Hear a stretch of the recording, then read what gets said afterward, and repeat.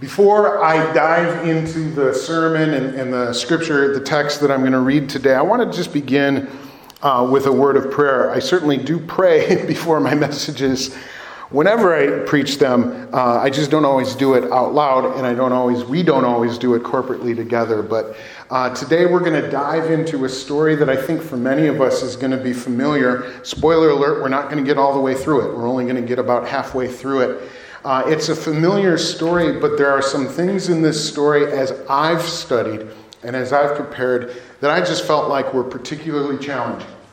And so I would like to just begin and make sure that we have a time of prayer before I begin to speak about the Word of God. That's a very, very important thing. So I'm going to pray that God would guide my words, that I would say what He wants me to say.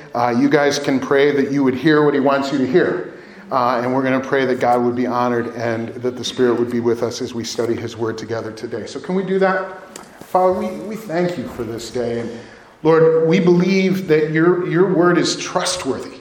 It's trustworthy. And every time we open Scripture, Lord, we are in awe of the privilege that we have of entering into Your Word. And so as we look at a particularly prickly passage today, would You help us to hold up a mirror to our lives, to our hearts? Holy Spirit, would You speak to us? Would the words that we say, and especially the words that I say, fade into the word that You are saying to us? Help us to hear what You want us to hear, what You need us to hear. We ask in Jesus' name. Amen. Amen. So here we are in the book of Daniel, kind of following the story of this Old Testament hero, Daniel. We left off at the end of chapter 2 yesterday. We will pick up, yesterday. Last week. When did we have church last? Sunday. Almost certainly it was Sunday. Last week we ended up at the end of chapter 2. Today I'm picking up at the beginning of chapter 3. We will not always do it quite that sequentially because there are parts of the book of Daniel that are written chronologically out of order. And so I've chosen to take us through his story chronologically. So there will be a few points where we skip ahead a couple of chapters and then circle back because we're going to go through it as best we can chronologically and study his life. But today we are going right from chapter 2 to chapter 3. At the end of chapter 2, we had read in chapter 2 the story of how Daniel and his 3 friends had graduated from their training and they had entered the service of King Nebuchadnezzar of Babylon. And they were immediately met, like first day of work. We talked about who's ever had a real bad day on the first day of work, right? They were immediately met with what really could have and should have been a life-threatening challenge. But they remained righteous and God remained faithful. That was kind of the story of chapter 2, right? They remained righteous and God remained faithful. And so in the end, what could have been a terrible, terrible disaster became an opportunity for blessing. And they were all promoted to positions of influence and security. What began as a very, very bad day at work ends up with a time of blessing and of favor in the workplace. Now, as best we can tell, as you flip the page from chapter 2 into chapter 3, as best we can tell, about 15 years have transpired. Remember, this is Daniel's life story, so we're not going to follow him every day and every week and not even every year. About 15 years have transpired since chapter 2. And I want you to just think about that. For 15 years, Daniel and Shadrach and Meshach and Abednego went to work every day. They got up early in the morning and they went in and went to work serving the king of what for them was the evil empire. For 15 years they went and endured in this place of spiritual ruin as they endeavored to maintain their own righteousness. For 15 years they had to wait for reports that they would get from time to time about their homeland, about Jerusalem and what was going on there. And I can tell you that none of the reports were good. Things were getting worse and worse. This goes on for 15 years.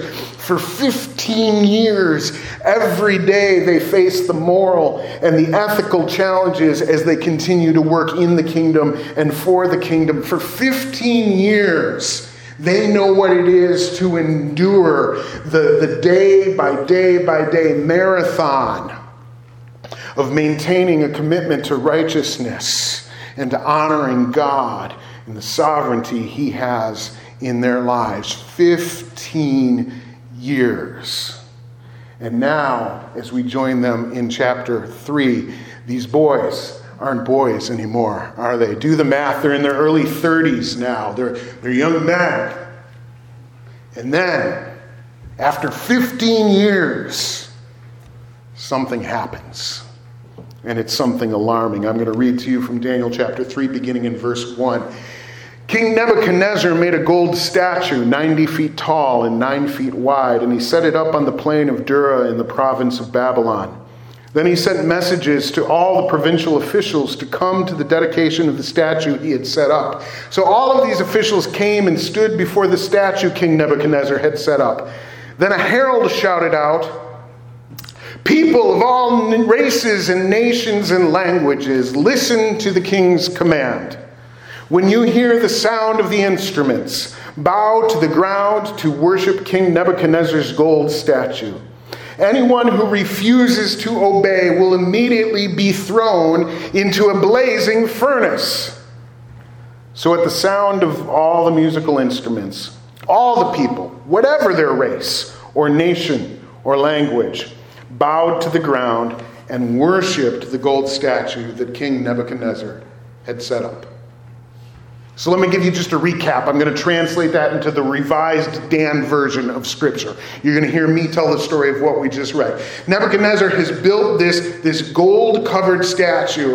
And statue of what, you ask? The answer is we don't know. We don't know what the statue was of. And he builds it in a field, in the middle of a field, in a suburb just outside the city of Babylon. Now, what was this statue? If you've ever, seen a children's storybook or the VeggieTale movie or something like that, the authors envision what the statue maybe was. But you'll notice in Scripture, it doesn't actually tell us what the statue was. But based on the measurements given, did you catch that? In the original language, it talks about cubits, but in the translation I used, it translates it into feet. It says about 90 feet tall and about 9 feet wide. Based on those measurements, it would be hard to envision it being a person because the proportions are all wrong. Based on those measurements, picture something more like a pillar or a pole or an obelisk, something like the Washington Monument. Picture the Washington Monument. Not nearly that tall. They didn't have the technology to do that. But by their measurements, 8 or 9 stories high, which in those days would have been more than sufficient for everybody in the surrounding area to see this statue, this image, this idol, whatever you want to call it, from a great, great distance. Nebuchadnezzar builds it. It must have taken some time to build. People would have known that it was being constructed. It didn't just appear overnight one day. But when it's finally finished, he gives an invitation, not really an invitation. He gathers all of the government officials to a dedication ceremony.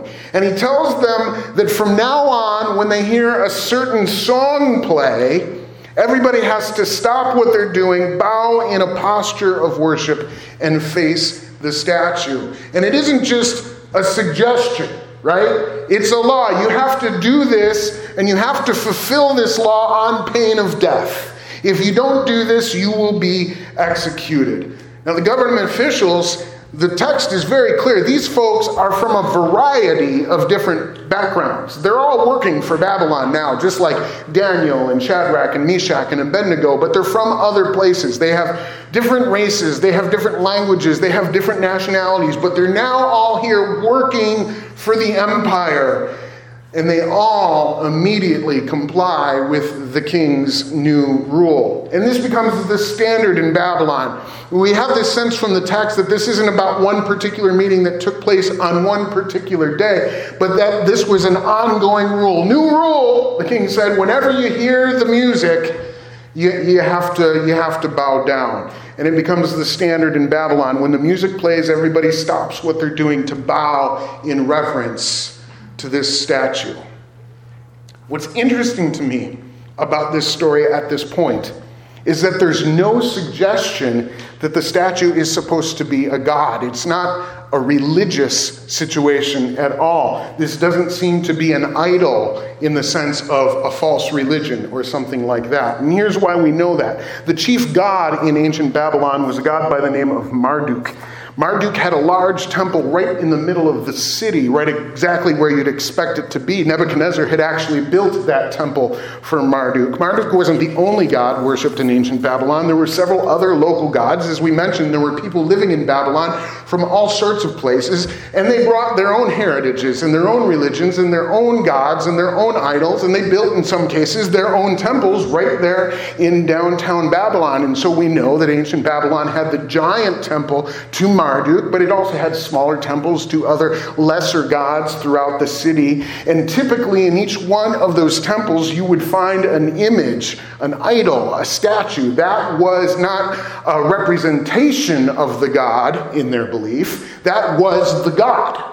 The image, the idol was the god. And so it was very important to keep the statue, the image, the idol, in the temple, because the temple was the house of the god. And the god didn't like to go outside of his house, because in his house he was warm. In his house he was safe. In his house he was dry when the rains came. The people would feed the god. That's what sacrifices were in the ancient world. They would literally bring food for the idol to eat.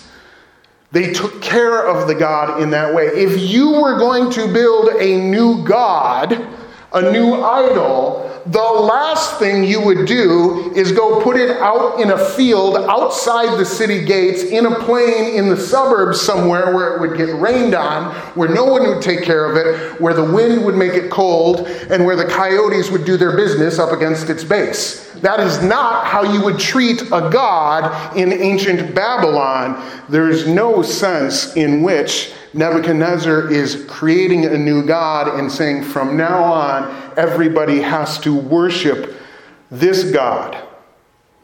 No, it wasn't that at all. Nebuchadnezzar's statue was almost certainly some sort of monument. A monument meant to commemorate the strength of his empire. And so I tossed out the idea of the Washington Monument a little bit ago. In that sense, it might have been very, very much like that. This is a symbol of national pride and national unity. It was tall so that everyone in the province could see it, no matter where they were. It had its own theme song, kind of like a national anthem, perhaps. When you hear the music, everybody knows to stand and salute or face or bow or do whatever it is that you do in that culture. One more item.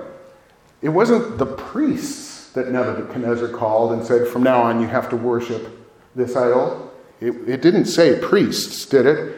It was government officials. It was the government officials that Nebuchadnezzar called at the beginning and said, you need to be at this dedication ceremony, and you guys are going to take the lead in showing everyone how to pay reverence to this monument. Nebuchadnezzar's statue was a monument to his kingdom. And the king wanted to make sure that the people kept their highest allegiance, not to their God, but to the kingdom. And that's what worldly kingdoms do, don't they? Worldly kingdoms will always contend for our allegiance. Now, maybe you've read this story before. Maybe you've heard it. Maybe you've pictured in your head and you assumed, as many do, that Nebuchadnezzar was trying to impose a new religion on everyone. Because we read the Bible and we, idolatry, and we think religion. And maybe you thought, well, good. Spoiler alert here, right? I know how this story goes. The three boys aren't going to bow down before it, and we're going to end up with a situation in a furnace, right? I hope I didn't spoil it for you. But a lot of you know this story, right? And maybe you thought it and you pictured it and you said, good for those boys. Good for them for literally taking a stand for their God and not falling for this false religion.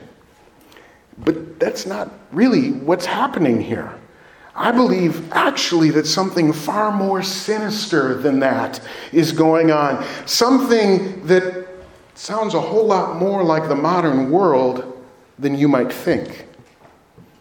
Nebuchadnezzar, at least in his own mind, wasn't trying to replace anybody's religion. The text is clear that the crowd that he gathered had representatives, as we said, from a variety of different races, a variety of different languages, a variety of different nations of origin, and every one of them would have had their own gods, their own religions, their own idols, their own way of worshiping, and that was allowed in ancient Babylon. That was allowed. We've already heard Nebuchadnezzar talk to Daniel about his God in pretty glowing terms, right? Hey, your God is pretty cool. We've heard Nebuchadnezzar already say that. He's not trying to replace the gods of the people who live in his kingdom. He's not trying to abolish them. He's not trying to impede the free exercise of religion. The king is saying, hey, here in Babylon, we are enlightened. And you are allowed to devote yourself to any god and any religion you want, just as long as you devote yourself to the empire first. That's what Nebuchadnezzar is saying. Just as long as you devote yourself to the empire first. That's how worldly empires work, isn't it? The empire is going to consider itself to be religiously tolerant. The empire is going to allow you to pursue your religion more or less the way you want to. The empire is going to celebrate its own enlightened sense of religious plurality. And from time to time, it's even going to try to make you happy by saying a few nice things about the way you practice your faith. Just like we've already heard Nebuchadnezzar say to Daniel. Your God is the best God of all the gods. The empire is going to do all of those things that sound like freedom, things that look like what you think you want for the practice of your faith, but it's going to tell you that you only get those things if you pledge allegiance to the empire first. It's going to demand your highest devotion. Good, bad, or indifferent, that's what worldly kingdoms do. They want our allegiance. And for Shadrach, Meshach, and Abednego, that's a problem. That's a problem. Now, no mention is made in this chapter about Daniel. We don't know exactly why. Perhaps his higher position exempted him from the order. Or maybe he was out of the province on some other assignment at the time. We really don't know. He's absent from this story, but he tells us this story about what happened to his three friends. And so I want to pick it up right from Scripture. I'm in verse 8 now of chapter 3. It says, "But some of the astrologers went to the king and informed on the Jews. They said to King Nebuchadnezzar, 'Long live the king! You issued a decree requiring all the people to bow down and worship the gold statue when they heard the sound of the musical instruments. And that decree also states that those who refuse to obey must be thrown into a blazing furnace. But there are some Jews, Shadrach, Meshach, and Abednego, whom you have put in charge of the province of Babylon, and they pay no attention to you, your majesty. They refuse to serve your gods and do not worship the gold statue you have set up.'" I hope you enjoyed that passage of Scripture as much as I do. "Oh, your majesty, your honor, we think you're great and you're awesome and everything is wonderful, but you really made this problem for yourself when you put those guys in charge." That's what these guys are saying, and they tattle on them. They tattle on them. They said, we've been watching those three guys, and they aren't dancing when you say dance. They aren't doing what you said to do.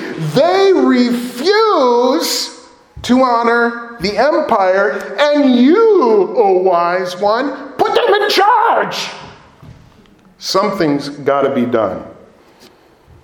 They don't fit in, their accusers are saying. They aren't like the rest of us, their accusers are saying.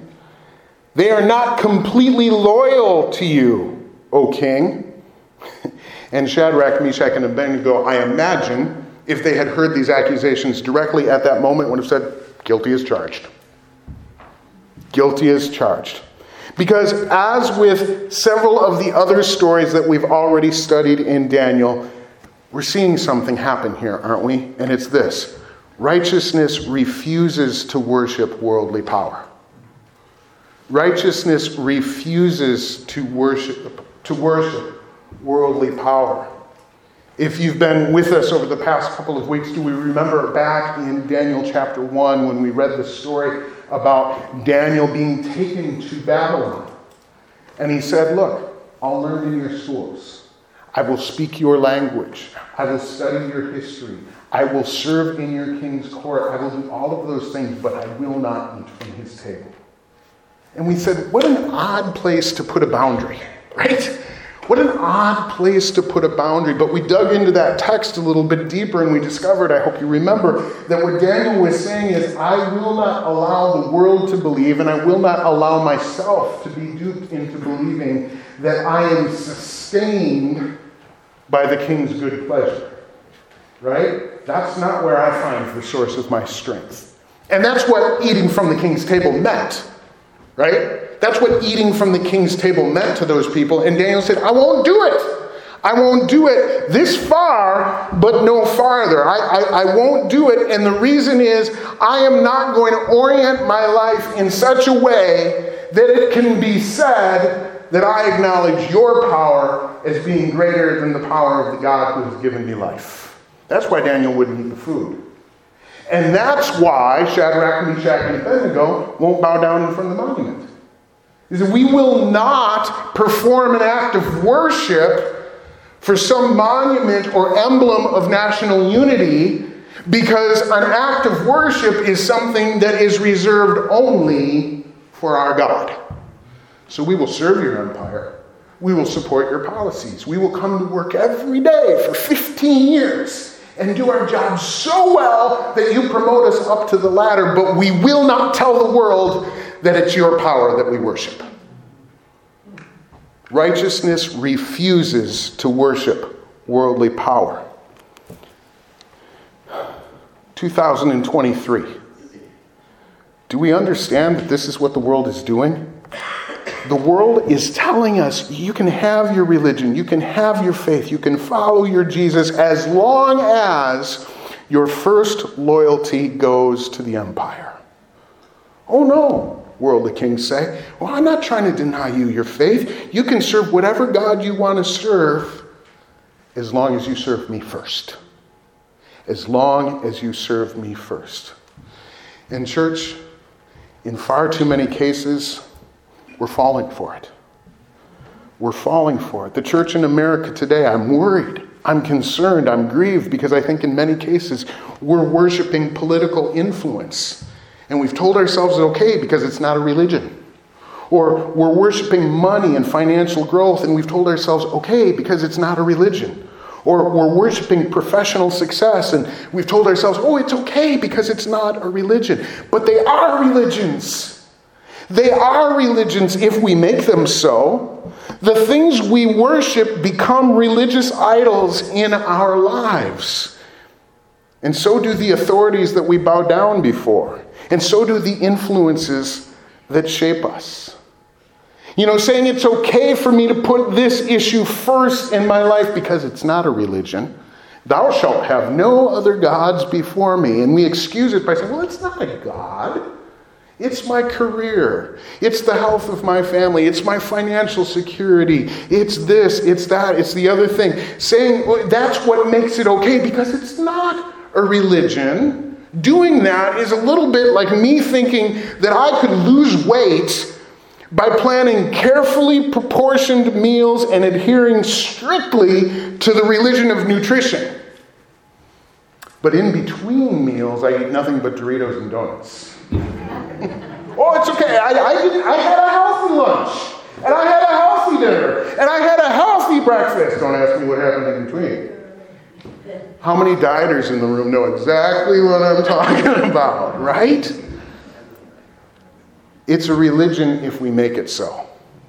It's bad nutrition if we make it so. It's bad for us if we allow it.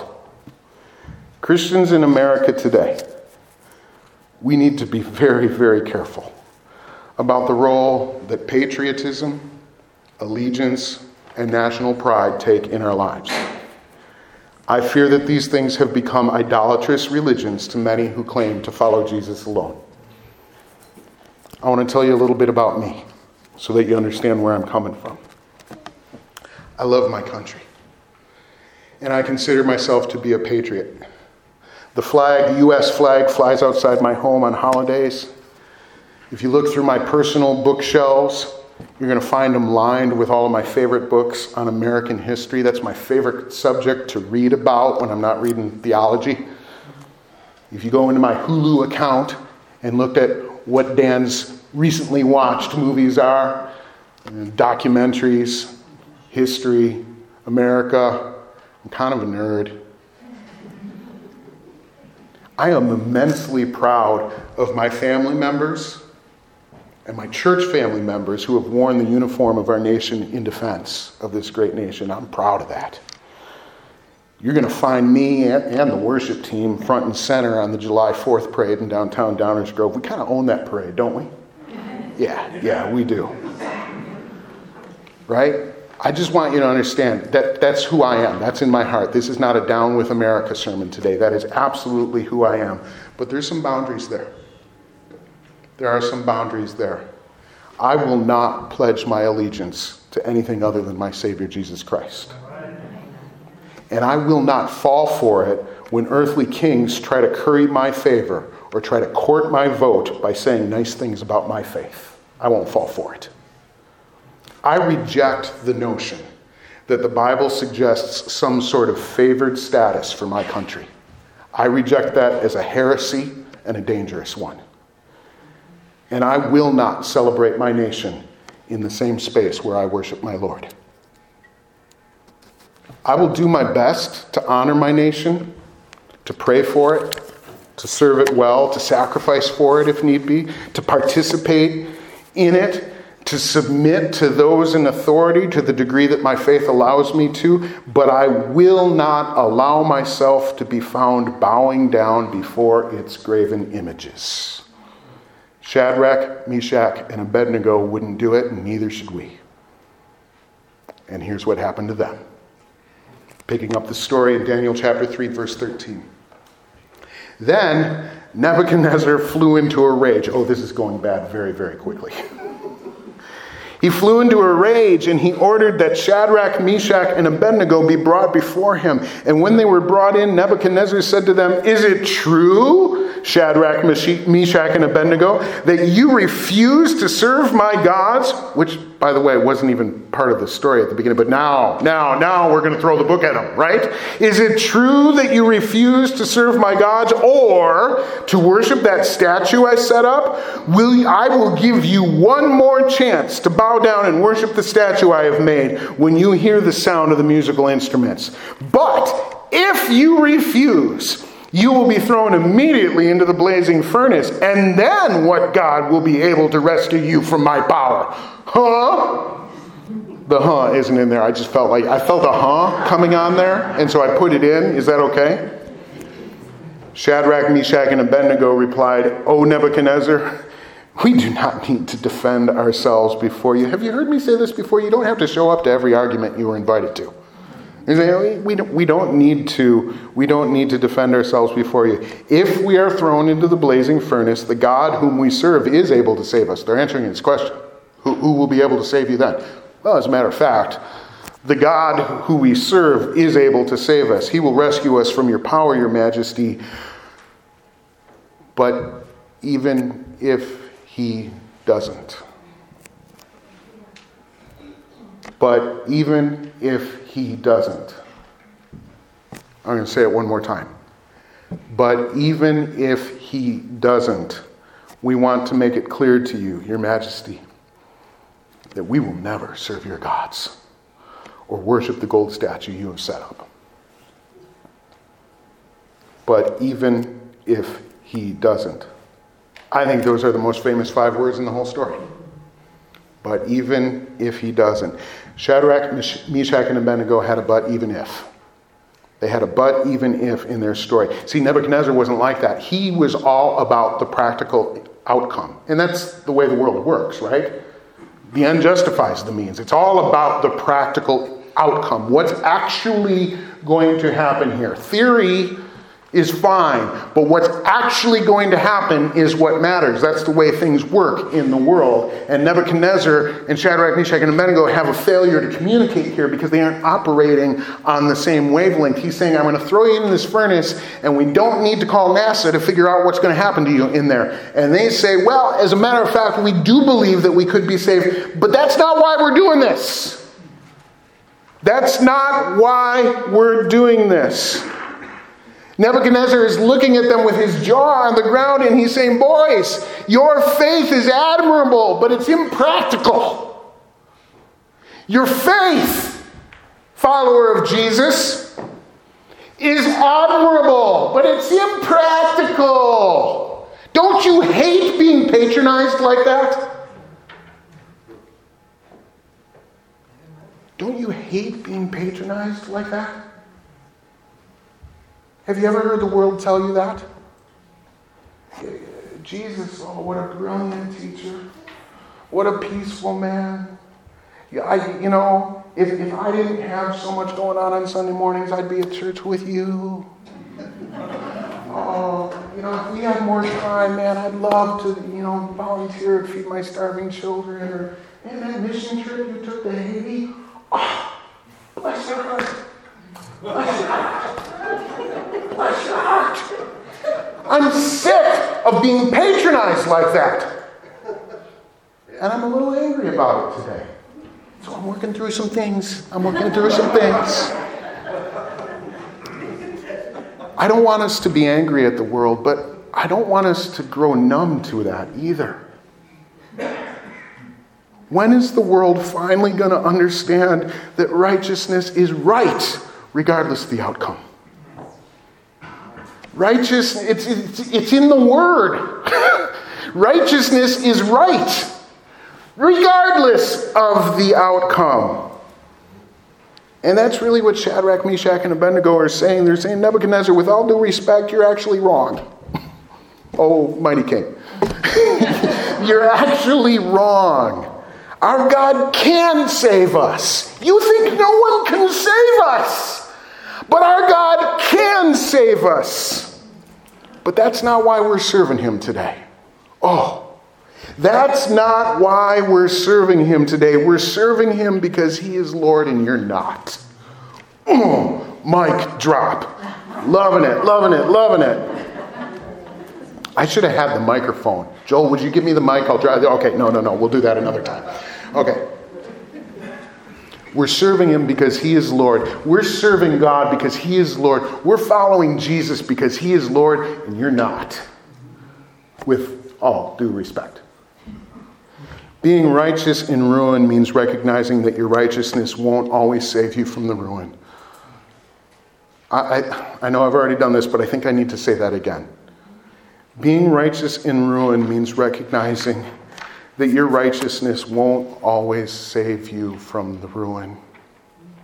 If righteousness saved you from ruin, Daniel and his boys would have been back in Jerusalem living the good life. They were righteous. This is part of what we need to understand from Scripture. Doing the right thing isn't always going to save you from the ruin. Miracles happen. Amen? Miracles happen. We believe in an almighty God. Miracles happen, but not every time. That's why we call them miracles. Otherwise, we would just call them results. And that's why Shadrach, Meshach, and Abednego have to live in the tension of but even if. And I think one of the greatest challenges for us in 2023 is that we are still living in the tension of but even if, aren't we? We are living in that uncomfortable, awkward place of but even if. And so we are a people, and this is our testimony, this is our story today, right? We're saying God can heal my cancer, but even if. It's not a lack of faith. It's not a lack of faith. It's part of our spiritual heritage. It's the reality of being righteous in ruin. God can heal my cancer, but even if, I will serve him. God can restore my marriage, but even if, I will love him. God can provide for my bills. I'm going to start tithing because I heard the preacher say when you tithe, the money comes in and you got nowhere to put it all. God can pay for my bills. But even if, I will trust him. Single person. God can find me a spouse. But even if, I will obey him. And we go on and on and on. God can, but even if. God can, but even if. That's what righteousness looks like. That's what faithfulness looks like. A heart with that kind of strength is never going to bow down before the king's statue. It's not going to happen. A heart like that knows only one allegiance and only one Lord. A heart like that is righteous no matter what kind of ruin comes its way. And that's what we hear from these boys today. We're going to have to put a bookmark in it. We're going to come back next week and we're going to dive into the but even if. But I think it's good for us today to not get to that part. Let's live in the tension of that story. Let's live our lives in the tension of between faith and outcome. Let's trust. Will you pray? Church, as I pray for you, I want to invite you to, in the quietness of your heart, to submit whatever the but even if in your life is before the Lord. And I want to acknowledge that that is a difficult thing to do. It's a frightening thing to do. It's a scary thing to do. Historians tell us that execution by fiery furnace was not a common thing. That's not the typical way of things in the Middle East. But they surmise that perhaps this monument being freshly built, there would have been a furnace right there where they had killed the gold plating that covered it all. And so there's this whole other wrinkle to what the kingdom of the earth wants to do. They want to exploit your lack of faith. They want to contend for your allegiance, and then they're going to use whatever convenient means there is to destroy you. I hope that doesn't sound unnecessarily alarming today. But I just think the threat of what's easy for the kingdom to do, Nebuchadnezzar's like, boys, the furnace is right there. Like, it's a little toasty here already, It's right over there. Don't you get it? Don't you understand it? The threat of what seems so obvious and so easy for the world to do, we can't afford to live in that kind of fear. And so I encourage you, in all the strength that Christ gives you, to look directly at that furnace, that but even if, and say, God, I'm going to trust you. I'm going to trust you. And if your voice falters when you say it, if you feel weak even as you say it, guess what? You're onto something. You're onto something. Because it's not going to be in your strength, right? His strength is made perfect where? In your weakness. In your weakness. God, throughout this room, you're right now hearing the prayers of silent hearts that are offering up to you the challenges that they face, the threats that they face, the impositions of a kingdom that will not serve you.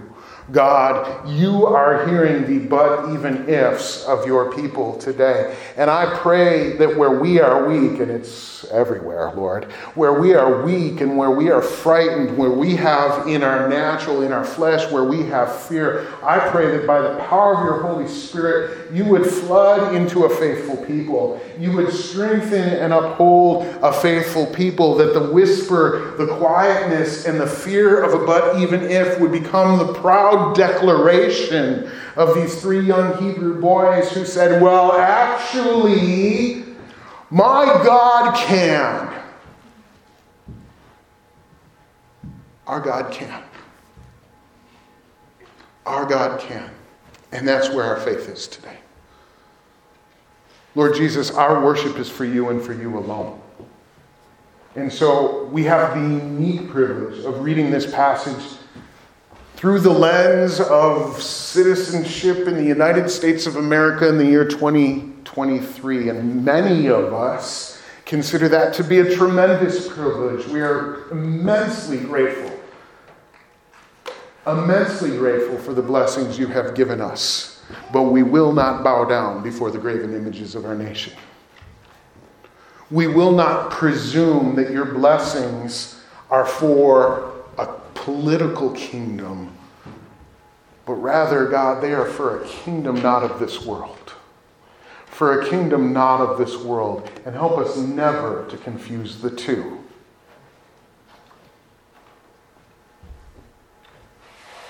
That Jesus would be the center of our lives, we pray. That our faith would be as strong as that of the boys that we read about today, the young men who had endured 15 years of nonsense. And then one day it got real. One day it got real. Lord, that day might be tomorrow or the next for any one of us. I pray that when it comes, you would find us faithful. You would find us faithful. Lord, that you would have seen us through this process of establishing the foundation of our faith and our worship and our affection, our allegiance and our loyalty only for you. Would you do it for your kingdom's sake? We pray in Jesus' name. And everybody says, Amen.